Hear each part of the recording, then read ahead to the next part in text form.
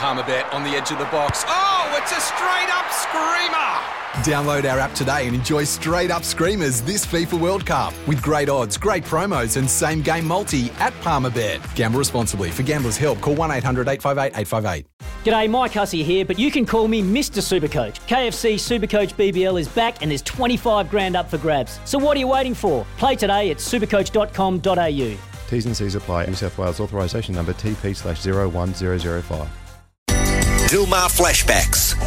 Celebrating 30 years of tea in New Zealand. Oh, yes.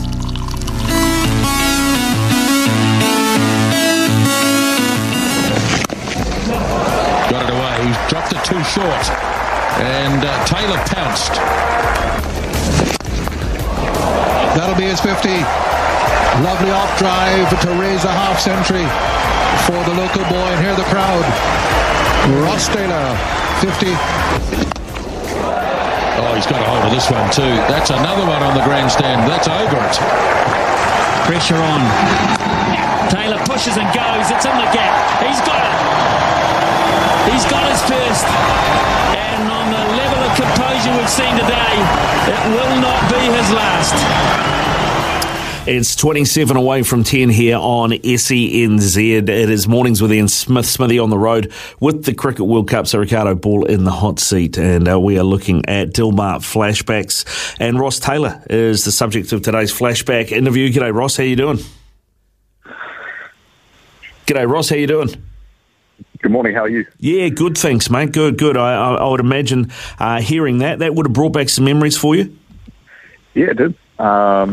Yeah, I don't know if I've actually heard that being called before from Smithy. So, no, some good memories, and I guess when you play international sport at any level, feeling like you belong, and cricket's probably no different. Getting that first 100 definitely settles the nerves, and thinking that you're enough to play this game at a high level. Yeah, well, I mean, that's the thing. You've got, the irony that this is a Dilmar flashback, and we're talking about Sri Lanka as an opponent for you as well, given that's where Dilmar is from. But I mean, your first international 100 came against the Sri Lankans here back in 2006 in Napier, of course, back in your hometown as well. That 128 batting at 3. I mean, I know it's different from the test in Colombo, but you seem to have a bit of an affinity with the Sri Lankan cricket team. You had a pretty good record there.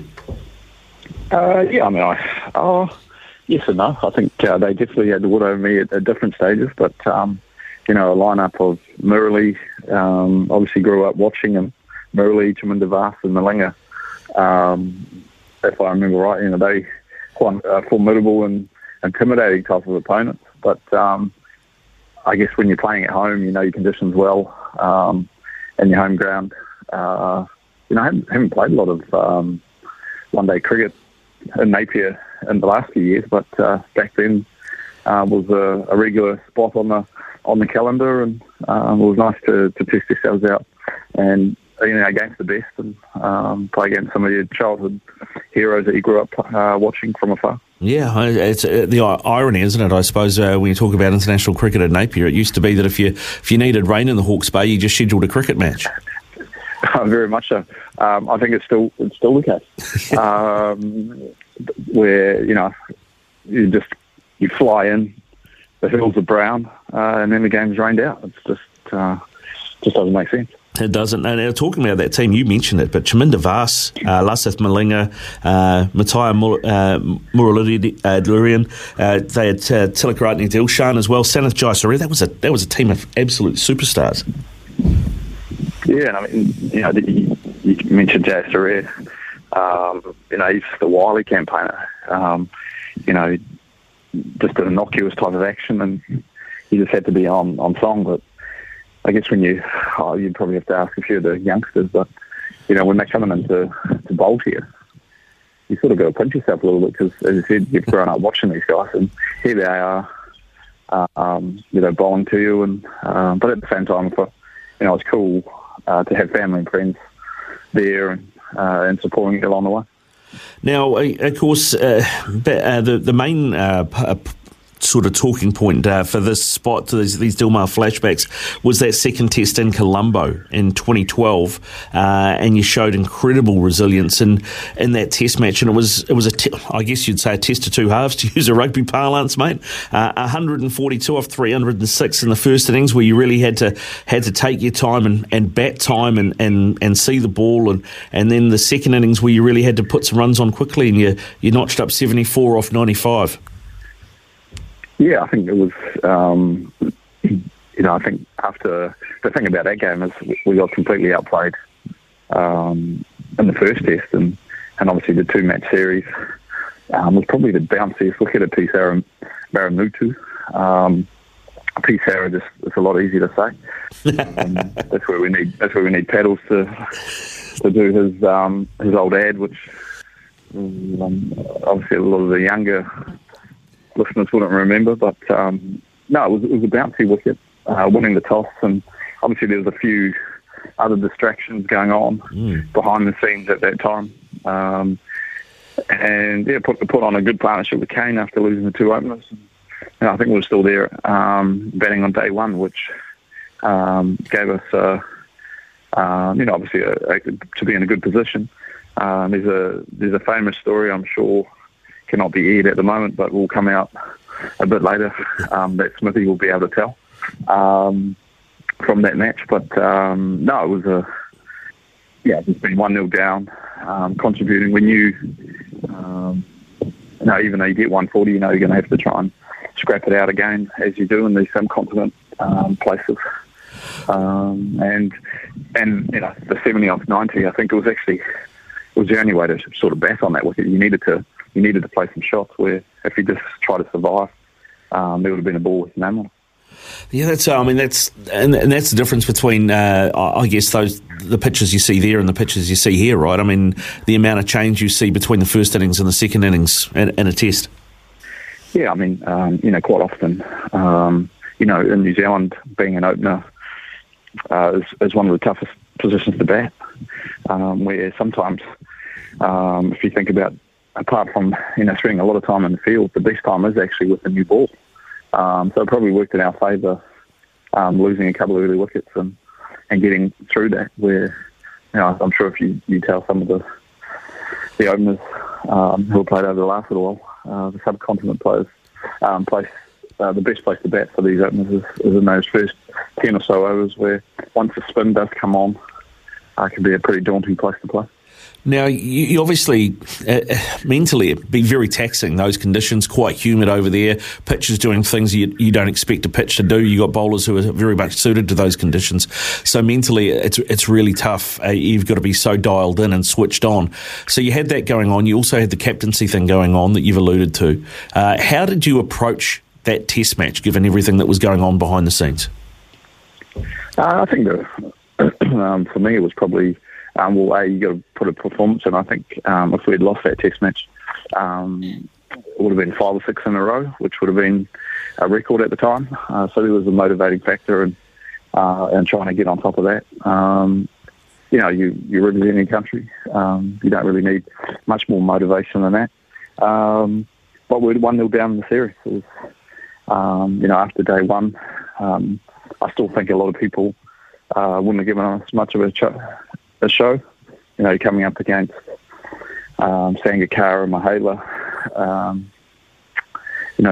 players with amazing records in their own conditions as well. I think even after the start we had, I don't think the New Zealand public probably gave us an opportunity to win that, but that was probably the emergence of Tim Southee and Trent Boult. I think, we talk about spinners, but the way they bowled and Doug Bracewell that day, put us in good stead to have a famous victory, and our first victory there since 1996, if I remember.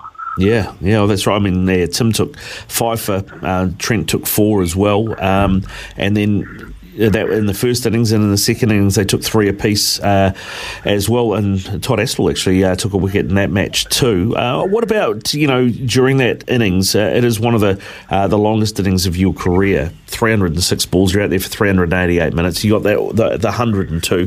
Herath got you and Kane and Daniel Flynn, all LBW, and Todd Astle LBW in that innings. I mean, just how tough was it to bat in those conditions against him? Yeah, I mean, I think Haraf used to blow our front pads off for fun.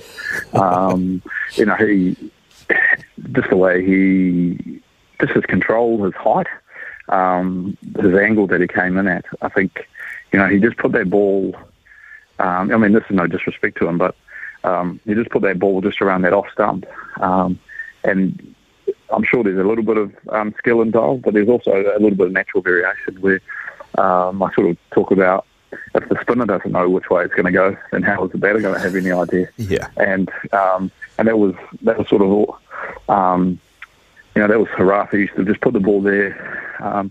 He knew some would turn. He knew some would just get on, and you had to trust your defence, and you'd almost rather get nicked off than get LBW. But it was nice to have made a contribution. But Haraf in those conditions don't get much tougher for a right-handed batsman, that is for sure. No, that's right. Well, what were the conversations like between overs between you and Kane? Because Kane was, a much younger man then as well.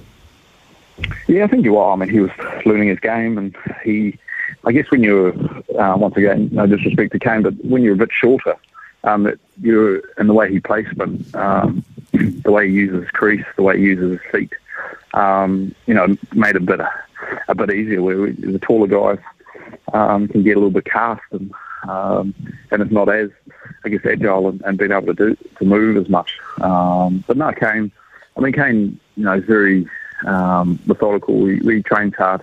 He knows where he wants to score and all those things. But if I think back to then, I mean, Kane would have been quite a quiet, introverted type person. He wouldn't have really been saying much, but I think his presence and the way he went about it was probably enough to give not only myself confidence, but the guys back in the hutcher a bit of a confidence booster knowing what he was doing. Where does this test sit for you in terms of when you look back at your career? I mean, I know you had the 290 in Perth and you've had bigger scores, but in terms of a performance, where does this sit for you in your career, do you think? I think it would definitely have to be up there at the top. I think in terms of batting with all the other distractions going on, would have to be up there, one or two. And probably in terms of the win, probably only second to Hobart, I would have thought, in terms of the conditions, the opposition that we faced, and their own conditions. But any test win is really good and very satisfactory, but to beat a very strong Sri Lankan side in their own conditions is something the team are very proud of. Yeah, good stuff, Ross. Hey, listen, thanks very much for coming on today, mate. It's great to chat. How are you feeling? I know you've been out with the old COVID. How are you feeling? You battling all right? Yeah, we're all getting there slowly. Different, I think we've got it mildly, which is good. Yep. But hopefully the rest of the country can get through this and get back to normal as soon as possible. I mean, watching this Women's World Cup at the moment and seeing the full crowds, or not full crowds, but good crowds. Hopefully that can be more of the same in the next few weeks and months. Yeah, indeed, mate. Go well. I hope you're better soon and we see you back out batting for CD, eh?